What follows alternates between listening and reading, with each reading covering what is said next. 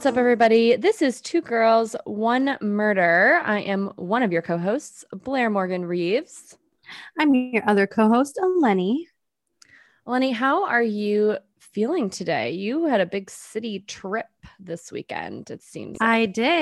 I did. Last night, I went into the city for a concert. I saw Sammy Ray and the Friends. Have you heard of them? No. How was it?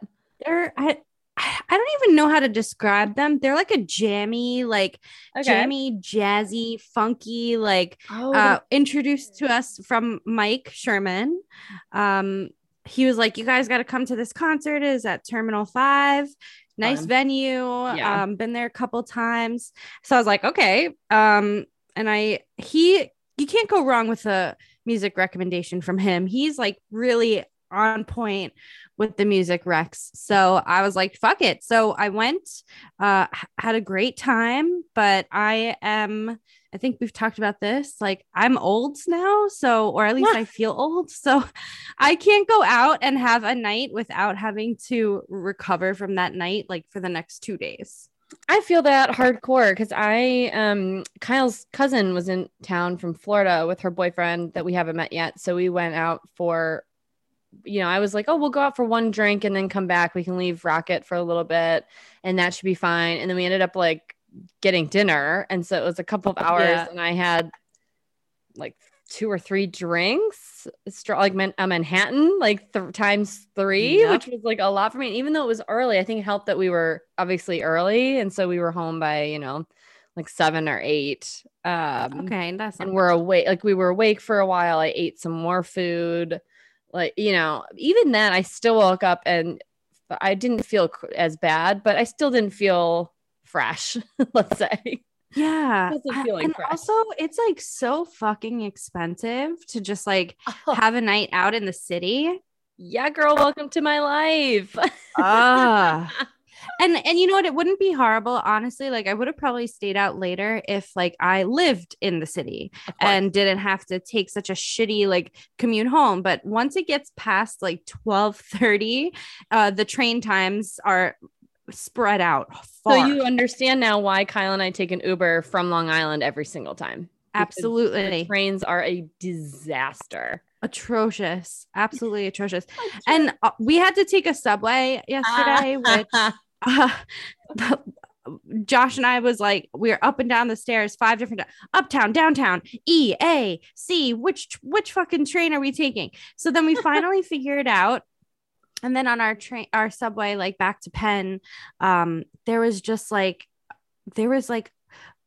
I couldn't believe the homelessness on the subway. It's bad. Yeah, that's not a joke. Guy, Blair, oh my God. It smelled like a toilet. Yep. And this guy had like a homemade broom that he was like sweeping up his fucking like house on the subway. Yes. Oh my God. I was like, oh my God, yes, taken aback by it. Yeah, that was actually last time was the first time I saw I don't remember what they're called, but this new organization that the mayor's put together because it's such a problem now that New York's really trying to open up. I mean, it's been a problem since the pandemic, and Kyle can tell you this since he worked during the pandemic. Him and all the doctors had to take the subways with homeless people, just made it their home. Like the subway became their home because nobody except them were taking it. So now it's this whole process of trying to still get them all out. Like they still don't have a place to go. And it's, the shelters are shit. I don't want to send them there. I wouldn't, that's not an alternative that they should be seeking. They need mental help. It's just like, it's a huge project. But last night was the first time we saw the group that's supposed to be going out. They were like wearing orange jackets and they're something about homelessness, but they go and they find the people and walk up to them and are like, do you have a place to stay tonight? Where are you staying? Wow. Like, what's your contact? Like they really are trying to get them places, but I mean, I wouldn't want that job. That's tough. Like that's a tough job. And then, when you were saying that, I was like, oh, that's not our best look. If you're getting on the subway right now, that's just no, I know. Right, it was, the subways are in. Yeah, it was sad. It was sad to see. I mean, But yeah, that was my fucking adventure time into the city, and it was great though. I had a great time. Loved the concert. Penn Station, the new Penn Station is beautiful. Oh, yes, I know. Isn't it great? I think it's only there's still some parts like near the LARR that are being worked on, but the parts that are open are fucking about time. About time. Very nice. It's great. Very nice. We were standing there, and there was like I guess the security guard came up to his list. You guys can't just stand here. You have to be like, you have to be going somewhere. Walking. And we're like, oh, we're just looking around. We're not trying to like set up camp here, but it's very nice. Beautiful. You guys look suspicious. Bougie. You guys look very suspicious in Penn Station. Yes, apparently. But yeah, that was my night. So I'm just recovering today. I feel that at least it's nice out, and it's like finally some good ass fucking weather in this city. My God, it's like 68 and not hot. So it's gorgeous. Like a perfect day. One of my best friends actually was participating in the like bike tour, the borough bike tour, where like it's a bike race. So you know how I do races all the time for running. There's also bike races in the city too, which is just beyond me that they organize all of these different things in a city like this big. But there's a bike race, and it was all through the 5 boroughs, like the marathon almost, where they go through all the 5 boroughs. And she was doing that this morning, and we could see it out our window, like some of them going by on the highway. That's cool. Like, this is so sick. Like, what a good day for a bike ride like that in the city. Beautiful day. Driving, going around, driving, pedaling around on your bike in the city. It was great. But yeah, nicer weather. We've been going outside a lot more, which brings me to my rocket update. I do have to give, obviously, I think every episode deserves a rocket update. Absolutely. Let's see what exciting news has really happened with him. The last 2 nights, he has slept through the night. Like when we went to bed at around 9:30, 10, we put him in the pen. He whines for like 2 seconds, and then he realizes, okay, this is what's happening. And then he doesn't do a loud bark until about 6 a.m. Not bad. Not bad at all. And that's like he's telling us I need to go outside for number 2. He holds in his number 2s, which is proud of him. He's still too little. His bladder's still too little. He still needs like to do some indoor business every once in a while. But it is nice that he like is starting to get the idea that I can tell them when I need to go outside. I can go outside and go anywhere outside. It's New York. You can like literally do whatever you want to outside. But yeah, so he's been really good about that. So he's crushing it with that aspect. His cold is gone, which is great. Good. I think I mentioned that last time on the pod. And then I don't think I mentioned he also had a parasite at the same time. Oh yeah, you did. But that's like super common. Yeah, everybody's been telling me that, like that has dogs. They're like, oh yeah, that's no big deal. I keep thinking everybody's going to be really grossed out and be like, wow, your dog is disgusting. How did he get this? And it's like, oh, all dogs get that. Yeah. We got Henry with like, I think he had like hookworm or some shit like that. Oh my God. Yeah. It's something like that. So he's like halfway through that process, but it's not affecting him in any way. Like you wouldn't have known if I didn't take him to the vet. So for Rocket, like when you take him outside to go to the bathroom, does he go on like does he need grass or would he go on like concrete? That's the thing he's been doing. So the way we're set up, you haven't been to my apartment yet, but we kind of live in like a gated area. And we walk around the outside of that area, like around the block, and there's some dirt by the gate. Yeah. Very small, like not a huge patch, but he's tiny. So he just like walks along the gate and goes on that little bit of dirt.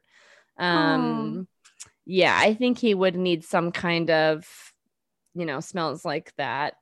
He's not really into like, he walks on the concrete, but he hasn't done anything on concrete yet. He kind of like needs some kind of dirt or something. Yeah, he's doing great. It's really funny to walk him because he's such a kind, like curious dog. So, and we're in the city and we're not even in a busy part of the city, but there'll be other people walking their dogs or just walking. And he sits down and like looks at them and waits for them to walk past. We can't move. we cannot move until that person That's is out of too sight. funny. Yeah, so going to Central Park right now, which is our dream, is out of the question because imagine we're going there and there's thousands of people. He just won't know what to do with himself. Yeah, he might get too overstimulated by that. Too Aw. overwhelmed by the amount of people. But sounds don't bother him. He's not like bothered by anything. He just wants to play. That's amazing. You guys lucked out. I know his personality is phenomenal. The one like bad thing we're kind of struggling with is just he's a chomper because he's teething so hard and he wants to chew on everything, including my wrists and my feet. Yeah. And it's painful. Those little daggers that he's got growing in needle his teeth. mouth. Yeah. Needle teeth. Yeah, they are like little needles. So I'm like, we got to work on you learning not to chew on me. You've got 1,000 toys. Like, please chew on all of these other good things for you that also clean your teeth. I know.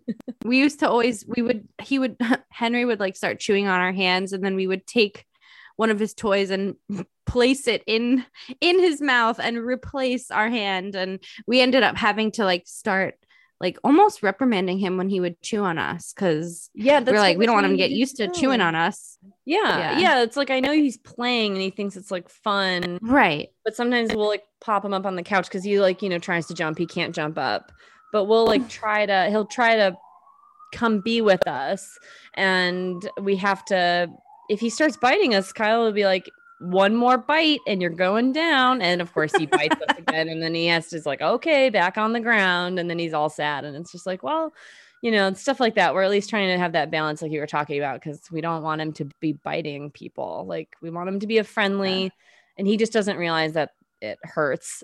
Yeah. It's not fun for us. Oh, Rocket. I know he's somewhere in here in the bedroom. He likes laying underneath the bed. I don't know if it's cooler and like and quiet and darker. I don't know, but he likes. Maybe he just feels like safe, like it's like a cave. Yeah, kind of under there. So he goes under there every once in a while, and also there's like the soft rug too. So I'm trying to figure out. I don't know if he likes his bed or not. He'd rather lay on his pee pad, which is not ideal. I'm like, bro, you just peed on that. Now you're laying down on it. Like, you have a bed. You have a fluffy bed. And I love dogs. It's just fun. So fun. It's probably added such like a fun dynamic to your guys' household. Like, it's just something for you guys to talk and look at and laugh about and do together. It's really cute.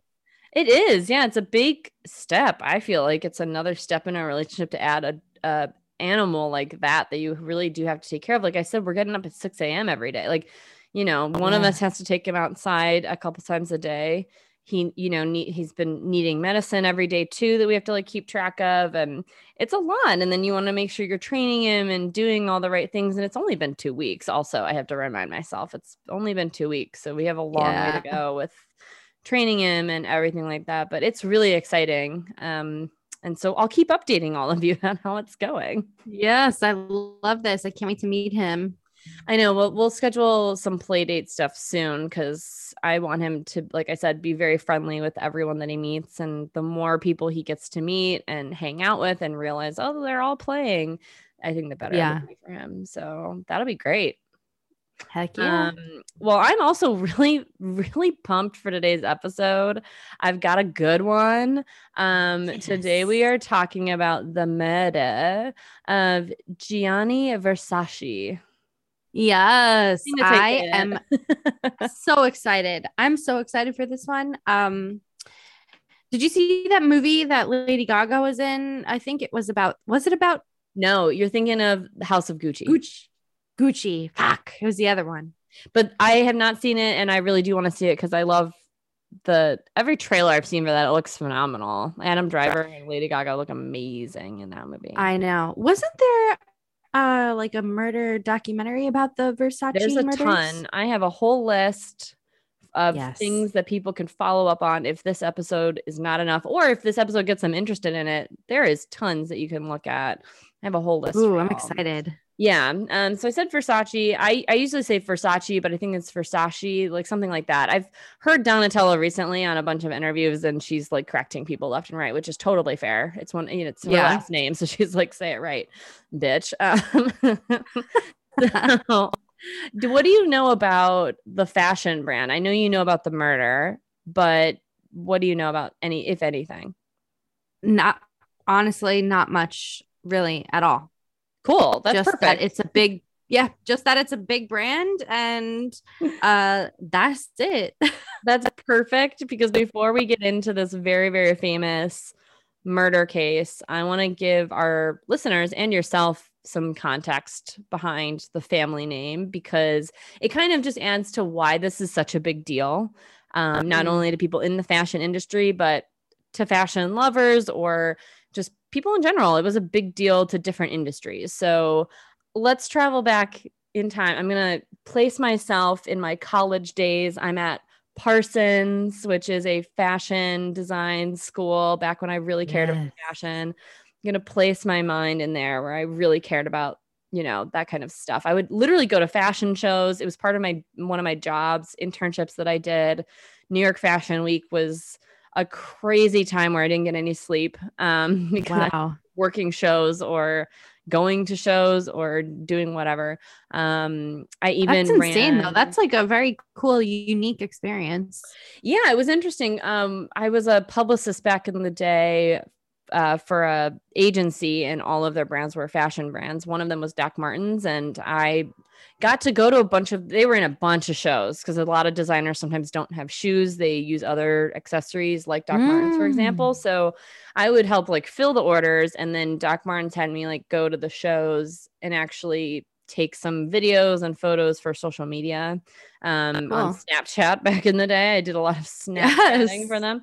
them, which was great. I would like log into their account and post a whole bunch of shit for different, because they were in so many shows. So I try to go to all these different shows for them. And it was a fun time. I also ran this nonprofit through my school. Had a bunch of, you could make your own club essentially. You could, put together a group for anything you wanted that you were interested in. And someone else, when I got there, ran this nonprofit that basically they hosted an annual fashion show that raised money for domestic violence shelters, which is amazing because you're going to Parsons and all these students have collections that they made for class, or they want to make a new collection and they want somewhere to showcase it. Yeah. And have really good photos of it on a runway. And so we kind of give them that platform, which is really nice. And then we raise money for a really good cause. So what I'm trying to say is, the long story short was I used to really be into fashion, read the magazines, knew all the designers, cared about it. If you looked at me now, Nice. you wouldn't be able to tell that used to be of interest to me. Things have drastically changed. You look fabulous. Well, thank you. But yeah, Versace is one of the leading international fashion design houses, and is a really big symbol of Italian luxury worldwide. It's global. Their designs are distributed, like I said, all over the world. They not only make fashion, which is, clothing. They do lifestyle products, including haute couture. I used to know how to say that. Accessories, jewelry, watches, eyewear, fragrances, and even some home furnishings. So they've expanded beyond clothing. Yeah. It was founded in 1978 by Gianni Versace. He created it with his sister Donatella, who I've mentioned, and their brother Santo.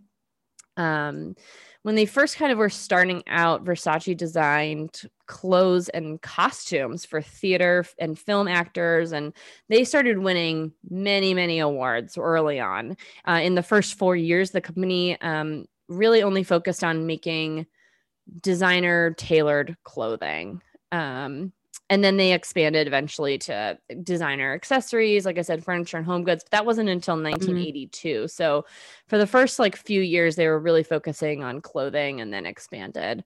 In 1989, Gianni released a collection of outfits that were silk with leopard skin and the Medusa head prints. You've probably seen that logo. That's probably what you know it. The one. That's the one, the Medusa head prints, which Medusa originates in mythology. She was supposedly supposed to make you fall hopelessly and forever in love with her. And Gianni picked that because he hoped that kind of charm would work for Versace. That's literally why he picked the Medusa logo. Yeah. He's like, I'm going to make people fall in love with the brand. And that worked. They did. It was successful. So Versace is now considered haute couture. Or they started, it was considered that at some point in time. They put like a couture collection together, and it really at the time made its own category. It was very unique for the time. For those of you that don't know what couture is, I realize I'm throwing a lot of fashion terms out there, so I thought I'd back up for a second and actually explain what the heck I'm talking about. Look at you taking care of our listeners, but mostly taking care of me because I need the education as well. Right. It's a tricky word. And so basically when you hear the word couture, that is a garment that is custom made by hand. It is not mass produced. So it's extremely, extremely high end because you cannot find these garments displayed anywhere on a rack. They cannot be bought or worn by anyone. So, that'll happen sometimes where a designer will make a gown for an actress to wear at a show or something like that. Like it will be one of a kind. Maybe it's like altered or something. Maybe it's from their collection, but then they take the measurements and everything and make it for the actress to wear. So it's very custom, one of a kind. You cannot buy it everywhere. Very exclusive. Fancy. So the Versace brand also did a good job of positioning themselves with the music industry. And this was really new for the fashion industry as well. But they really made it work in a big way. Gianni was personally friends with many huge names in music and films like Eric Clapton, Sting, Elton John, Cher, Michael Jackson. Wow. Yeah. And they would all wear his clothes and show off the Versace brand anywhere that they went. I'm going to share my screen really quick because you're going to recognize some of these outfits potentially. And I'm going to say them to our listeners. But who remembers the iconic Jennifer Lopez granny look? That's a Versace dress. That is iconic dresses. We'll post it. It's the green forest dress where she's like very low cut in the front, like past her belly button, like she's not wearing anything. But that one's like pretty famous. And then there's also this one by Elizabeth Hurley that was these were probably two of like the biggest dresses. Wow. So just throwing that out there as a visual aid, so you kind of know who was designing what, because I feel like you see that, and sometimes people don't know who's designing what dress, but that was a Versace dress. Wow. Yeah. Today, though, Donatella Versace is the artistic director of Versace and has been since 1997, and she is really responsible for steering the brand into the 21st century. And then I also pulled one final thing about the brand that I pulled from their actual website. Just kind of sums up who they are. So for today, Versace represents its heritage through its strong and fearless designs while addressing a global audience, which continues to strengthen Versace's position in contemporary culture. Wow. That was a mouthful. But that's who they are today. Like I said, they have that global presence. They're in music, they're in fashion, they're everywhere. Donatella's running the ship now. I've mentioned the brand and the name, but who is Gianni? Like, what is with this? How did he get to where he was? How, before he made the brand a big deal, who is he? He started designing clothes when he was 22. Wow. He grew up watching his mother, who was a dressmaker, work on designs in her own boutique. So he had a lot of influence from her. He graduated from high school and spent a short time at her shop before moving to Milan in 1972, where he worked for 7 Italian ateliers, I think is how you say it. You think I would know. I used to be really good with all these fashion terms and all these that are not English. I used to be really good at pronouncing them, but here we are. One of these was Mario Valentino, which I'm thinking is the Valentino, which is a big deal to me. I love Valentino gowns. Like, they're one of my all-time favorite, not day-to-day clothing. It's like fancy shit that I would want to wear to an award ceremony. That's my brand. Valentino, every time I see them, I'm like, oh, so beautiful. Chef's kiss. So he apparently worked for them at one point. He established his own company, like I said, in 1978 and staged his first ready-to-wear show under his own name that same year, which is, pretty incredible. You just start your company and then you're like, let's do a show right away in the first year. His brother Santo that I mentioned served as CEO, and Donatella was designer and vice president. So it was a family affair for sure. He designed throughout the 1980s and 90s and built up this huge fashion empire. His most famous designs included sophisticated bondage gear, baby doll dresses, and silver mesh togas, which a lot of haters considered flashy and vulgar. So I had to put that out there because he was apparently upsetting or ruffling some feathers. Yes, Daddy. I love it. Bondage, baby clothes, and togas. Let's go. Yeah, he was, obviously unfazed by any of the criticism and staged his seasonal fashion shows like rock concerts. They were very lavish. His headquarters was in Milan, and he, a lot of groupies and paparazzi would form because, again, he was very well connected. So he would have celebrity friends come to his shows. Like I said, Elton John, Madonna. He had models that would show up like Cindy Crawford and Naomi Campbell. And, they at the time were paid so much money that they were coined the term supermodels. That's where that kind of comes from, is that they were paid so much. They're supermodels, not just models. So he was friends with all those ladies, and that in and itself generated buzz for Versace. He is accredited with turning fashion into a high-powered celebrity-bestowed industry, which is still true to this day. So going back to my fashion roots really quick, I have firsthand experience with this being a thing at a fashion show. Who sits in the front row at a show is a big deal, and it shows who like your brand is connected to, and what it says a lot about your brand is what I'm trying to say. Like the type of people you have in your front row is who you're connected to. So one example I have is I worked the door for a brand called Kith. They're a streetwear brand, big here in New York, but the founders opened many stores all over the place. But he's really well connected with NBA players and rappers and other big time celebrities. Like Rick Ross, for example, was at the show. So that generated a lot of buzz, and it was it was a packed venue that we had. It was not very big, and we had so many different tiers of people where it was just hilarious when some of these people try to get in to a show, and I'm like, we've got NBA players trying to get into the show, so absolutely not. It just kind of adds to that exclusivity when people on the street of New York see like a big crowd and they flock over and try to get in somewhere because it must be cool, right? Like there's paparazzi, there's black cars, there's huge crowds, like what's going on? So it just kind of adds to that exclusivity. So throughout his career, success just kind of followed, and it continued to grow. He began establishing boutiques throughout the United States with the help of his family. He also focused on publishing a series of coffee table books that featured his sketches and photographs of his creations, which I think is really cool. If you've never seen a designer's sketches, like they're really cool to see. And I think that's really that's cool. Yeah, they're really unique.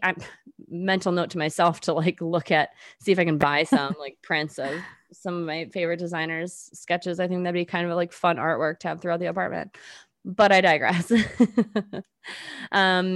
He continued to be daring, and it really just flourished. He designed that haute couture line that I mentioned for the first time in 1989. That same year, he created costumes for the San Francisco Opera. He was a big fan of the opera and the ballet. I think I told you, like at the beginning, he designed costumes. He's a big, opera and ballet fan. So he explored costume design as like a side interest. He's got his own like mega brand, and then he's on the side like, let me design for the opera. Awesome. Look, I mean, why not? Fuck it. Yeah. And then in 1993, the year I was born, Versace was diagnosed with a rare cancer of his inner ear, and he battled this cancer successfully and began to slowly pass on some responsibilities to his other family members. Like I said, his brother and sister. Donatella's obviously taking the charge now, but he was kind of already passing off some responsibilities and things off to his family because of the cancer. So that's Gianni. That's the Versace brand. That's the family. That's the fashion house. That's the industry. I think we should take a break before we get into the Yes. Enjoy listening to the Two Girls, One Murder podcast? Show us some love on our Instagram by liking and commenting on our posts. Search Two Girls, One Murder. That's girls with a U in the search bar.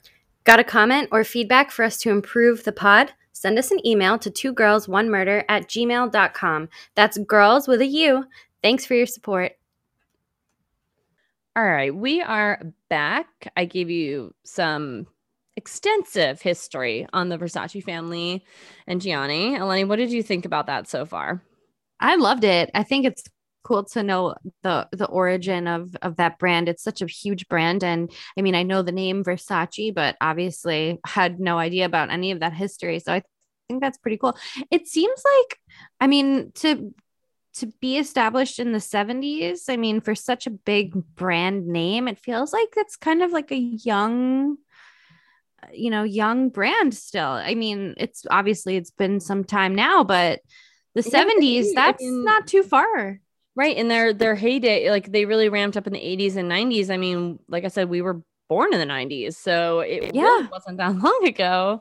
That's pretty cool. Yeah, they're haven't been around that long, so it does kind of speak volumes to the rapid success that they had. Yeah, especially since he was the founder. We'll obviously find out when he was murdered, but it just kind of shows like Donatella is still an OG founder of the company and she's running it. So it just kind of shows you that, if they're still alive and kicking it, then that's a good sign. I feel like normally with big companies, they started like way back in the 50s or something. Yes. Or, and they're no longer with us and they've been passed on through generations. And this isn't the case. Yeah, they're still around and they're still pretty new enough where that's cool. They can still represent. I love that. Yeah. Well, let's kind of set the scene. This is going to be real quick, this part of it, because there's not a whole lot to tell. The actual murder itself was pretty cut and dry. So it's July 15th. It is 1997. And our boy, our world-renowned Italian fashion designer, Gianni Versace, was on the steps outside of his Miami mansion. I believe he just came home. He was walking from a cafe, like he gets a coffee in the morning, and was on his way home. And Versace was shot twice in the head by this murderer who fled the scene immediately after. How horrific. It's like broad daylight and he's getting a morning coffee and he gets shot right on his steps of his mansion. So... So that's the whole murder. Can you imagine if I was like, and that's the episode. And that's it. Goodbye, folks. I swear I have a lot more. And we're going to talk about the actual killer himself, because this is where this is new. This was new information to me from now on. I was learning a lot putting this episode together. So I'm curious about the motive. Yes, I was very curious about that. I also did not know that this was part of a killing spree, which I'm going to get into. Oh, shit. Yeah, girl, this wasn't a one-off rando, which that's what I thought it was, some random ass like killing from a horribly disturbed person. No, that was not the case. This is Andrew Cunanan, I think is how you say his name. He was 27 years old at the time of the murder. So some background on Andrew first, because it helps play into maybe motive. He had an IQ of 147, which means he was very bright for his age. Yeah. Fun fact, when he was about 10 years old, he had read the whole set of encyclopedias and memorized it. So you could ask him any question. Yeah, you could pick up any edition apparently and ask him any question and he would give you an answer. Like he memorized the entire set of encyclopedias. So wow, that's the kind of smart brain space we've got going on here. In order to fit in when he was in school, though, he would make up stories about his background, which has led many to believe that he showed early signs of antisocial personality disorder. he would even sometimes go as far as to like change his appearance throughout school according to what he felt was most attractive at the time. So he's got some issues with like fitting in and feeling accepted. Later in life, this continued on. He would, for example, claim that his father was an Israeli millionaire and a Fifth Ave aristocrat.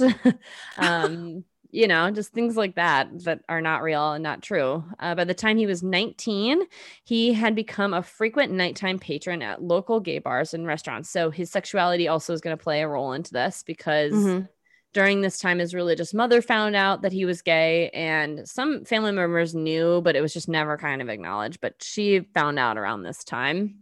Wasn't long after that he left home to move to San Francisco, where he was a much more visible part of the gay community. He was way more involved, which makes sense. You're going to San Francisco. That was a better place for you at the time if you were a part of the community, a little bit more accepting, I should say.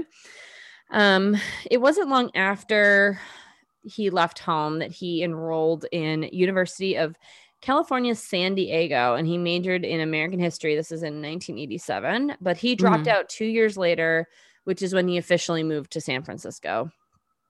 He became a fixture in the nightlife of the Castro district, which is a gay neighborhood, befriending wealthy older men, and also reportedly took an interest in creating violent pornography.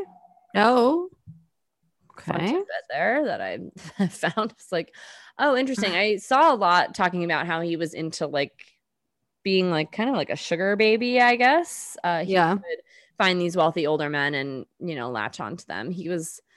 That was really what he was known for. Apparently everyone knew he was like getting romantically involved with older, wealthy guys in order for them to help finance the lavish lifestyle that he wanted. However, these men eventually cut him out of their lives, which not only angered him, but it threatened his financial stability because he relied on them for money. So authorities believe that this was really part of the downward spiral because it was such a big stressor. And that caused him that I should say was the potential cause for why he went into a murder spree in April of 1997. So let's talk about this spree, shall we? And how on earth does this connect to Versace? Because Versace was not the only one to be killed by this guy. So, like I said, starts in April with two men in Minnesota who were believed to have had previous relationships with him. After these murders, he fled to Miami and killed two more men. Again, well, actually, what's interesting about these Miami killings is they were kind of on the way, I guess, while he was on the way to his next destination, he killed them. So he actually didn't have connections with them, whereas the first two, they were potential lovers. So right. Andrew's in Miami now. He's killed 4 people. Jeez. He's evading authorities for 2 months and is even placed on the FBI most wanted list by June. So from April to June, he still is not caught. He's killed 4 people. Wow. On the morning of July 15th, he waited outside of Versace's mansion until Gianni returned from his morning walk and then shot him in the head, as I explained. After that point, it didn't take police long to identify him as the prime suspect. There was no original connection between Andrew and Gianni.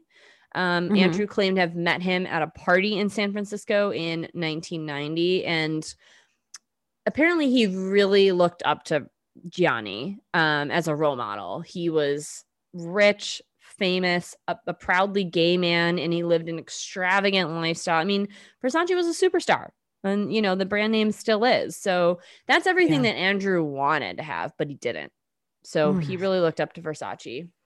What's with people killing people that they look up to? That's like a thing. A little bit too, and I'm thinking, like, isn't there a way you could get an internship with them or like be friends with them? I don't, a little less violent and permanent. Yeah, I don't understand. Versace also matched the profile of Andrew's previous victims. So investigators quickly linked Versace's death to Andrew and began hunting the fugitive in Miami. So it wasn't until July 24th, 8 days after Versace was murdered, that police responded to a 911 call reporting gunshots on a houseboat and found Andrew's body, having turned the gun to use on himself. It was the same gun he used to kill Versace. So that was another murder that happened, but it was his suicide on a houseboat. Yeah. Wow. 8 days later. So they didn't find him. It's kind of wild to me that they didn't find him until he killed himself. Right. Right. I'm so confused, but whatever. Let's get into these victims a little bit more because I brushed right on over them. There's some other important victims besides Versace. So, like I said, it started in late April. His first victim, he used a hammer to beat Jeffrey Trail. Yes. Yeah. Pretty bad way to go. Beaten to death with a hammer. Jeffrey Trail. He was a 28-year-old former naval officer in Minneapolis. Days later, Andrew shot and killed his former lover, David Madsen, 33, and dumped his body near a lake in Minnesota. So those were the two Minnesota guys that he whacked off. And then in May, Andrew reportedly stabbed Lee Mingling, a 72-year-old Chicago real estate developer and wealthy businessman. And then he killed William Reese, a 45-year-old cemetery worker in New Jersey, less than a week later. They believe that Reese got targeted because Andrew needed a truck and he stole it. So killed him in the process instead of just stealing it. I don't know why he had to do that. But I mean, he's at this point, it seems like he's in a mental state where he's on, like I said, on a spree, and he's just mowing people down at that point. So those were our 4 victims. Obviously, Versace was the 5th, and he would be the 6th. That kind of does it for this week, this week's episode, this episode that we're recording right now. If you want to learn more, there's a few things you can do. Number 1, the mansion's still there. Like, it's not like the mansion went anywhere. So you can go to Miami. It's a popular tourist spot. You can go and see the steps of his mansion where he was murdered. There's also several movies and documentaries and series all about his assassination. And I made a short list of 3 that I've heard of and that I could find like where they're on. So the first one is probably the biggest one and the most well-known. Like, I've heard of it, but I haven't actually watched it. The Assassination of Gianni Versace, American Crime Story is on FX. Okay. I think the short version, I've heard American Crime Story a couple of times, but that's the big one. There's also Fashion Victim, The Killing of Gianni Versace on Amazon Prime. And then there's Killing Versace, Hunt for a Serial Killer on Amazon Prime. Yeah. Like I think that's the one I saw. There's so much more. There's YouTubes about it. There's so many articles about it. There are more documentaries and movies besides this list. So if you are at all interested in any of this, I definitely recommend checking it out. Start with these 3 and then, do your own deep dive from there. But that's all I've got. Final thoughts, Eleni, on this? No, that's awesome. I loved this one. I like the history, hearing the history behind the brand. And it's unsatisfying in the sense that he wasn't able to get put to justice for that. I think it always is. Yeah. It's just kind of like, all right, well, now this is just something we have to accept and move on from. I'm sure for the family that was tough. But this was an awesome one. I loved it. I loved hearing about just like how the brand came up and started and originated. And I guess when you become that famous and successful and you're such an icon, you're automatically a target for some kind of person's desire to murder you. But that was an interesting one. I loved that.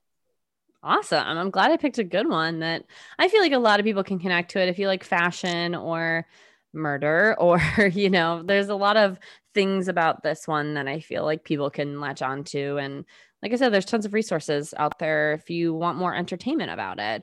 So that's going to bring us to our closing segment. We're going to do a buy, try, or pass by, but I think we should call it something else because here's what happened. I'm going to be honest with y'all.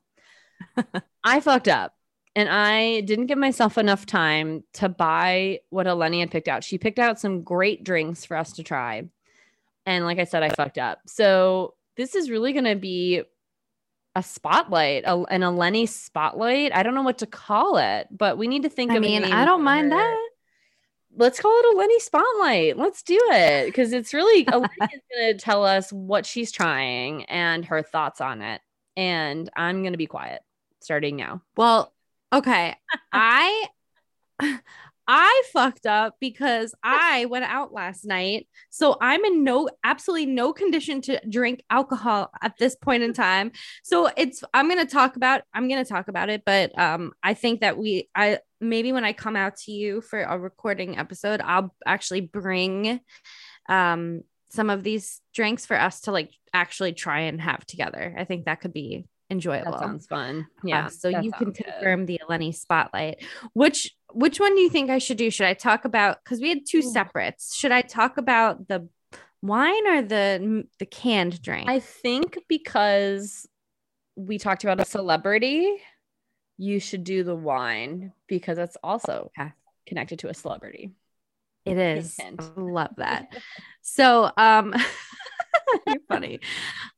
Hint. Yeah. So actually this bottle was provided by my friend Allison, who's a listener of this pod.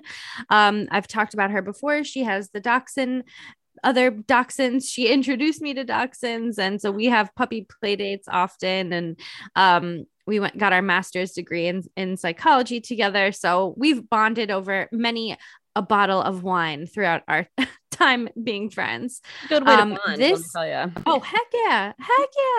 So she actually bought this bottle for us, and then Josh and I cracked it open the other night and consumed most of it, and then I saved a glass worth for the pod, but now today I just can't drink. I'm just not I can't physically drink. Can you tell us like the smells and the maybe like a tiny sip or like just from what you remember from? Absolutely. It sounds if it was good if you guys had that much of it.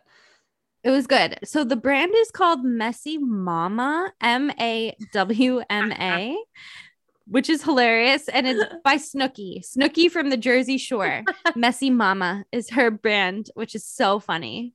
And I think she has like 3 different types of wines, but the one that Allison got me is called Chaos Cabernet Sauvignon. Chaos.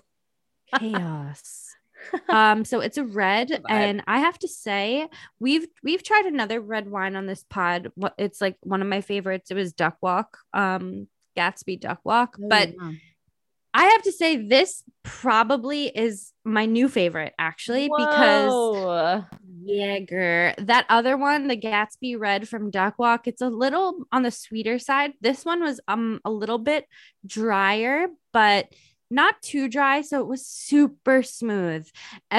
I usually will pour myself like a big glass of wine and take like a couple sips and then just not drink it anymore because I get over it. But I had several glasses of this wine. It was just so smooth. It was like the perfect amount of like sweet and dry, is like right in the middle. Not too heavy, not super fruity. Like I would say this is perfect to have with I'm trying to think, what would I eat at the Jersey Shore to relate this to Snooki? But I mean, I would have this with dinner. And I would also like totally have it by itself, and I could drink the whole bottle to myself. And it's a cute bottle. It's has like a black leopard print label with gold lettering. It's really cute. This is very fitting for a Snooki wine. So this, not only would I buy it, I would try it, I would gift it, I would drink it with friends, I would drink it by myself. And I'm not a huge wine person. So this was like perfect. I can't testify to the other flavors that she has, but this one was really, really good. That's interesting because I do remember trying that other red wine, and that one was too sweet for me. I'm more of a Pinot Noir girl. I like something dry. I don't like sweet. So that is good to know that it is on the drier side, but it's in the middle. It's nice that it's a good sounds like it's good for most people. It's a good one that you should try. So take Eleni's advice, guys. This is Eleni's spotlight. She let you know how it was. One more time, what's the brand name for everyone? Messy Mama by Messy Snooki. Mama. Yeah, Messy Mama. Well, that sounds amazing. I will definitely have to give it a try when you come out. We'll have some. Yeah, I have to see where I could find it. I think my friend got it online and had like 2 bottles delivered to her. But I haven't like looked into where I could actually get them myself, but I definitely would buy another bottle. Nice. Well, that does it for this episode. If you would like to send us some booze, food, or other fun things, or reach out to us with episode ideas, feedback, or comments, you can email us twogirls1murder@gmail.com, and be sure to follow us on Instagram at twogirls1murder. That's girls with a U, to stay up to date on episode releases and other fun content. That's all I've got. I'm Blair Morgan Reeves. I'm Eleni. Cheers. Bye.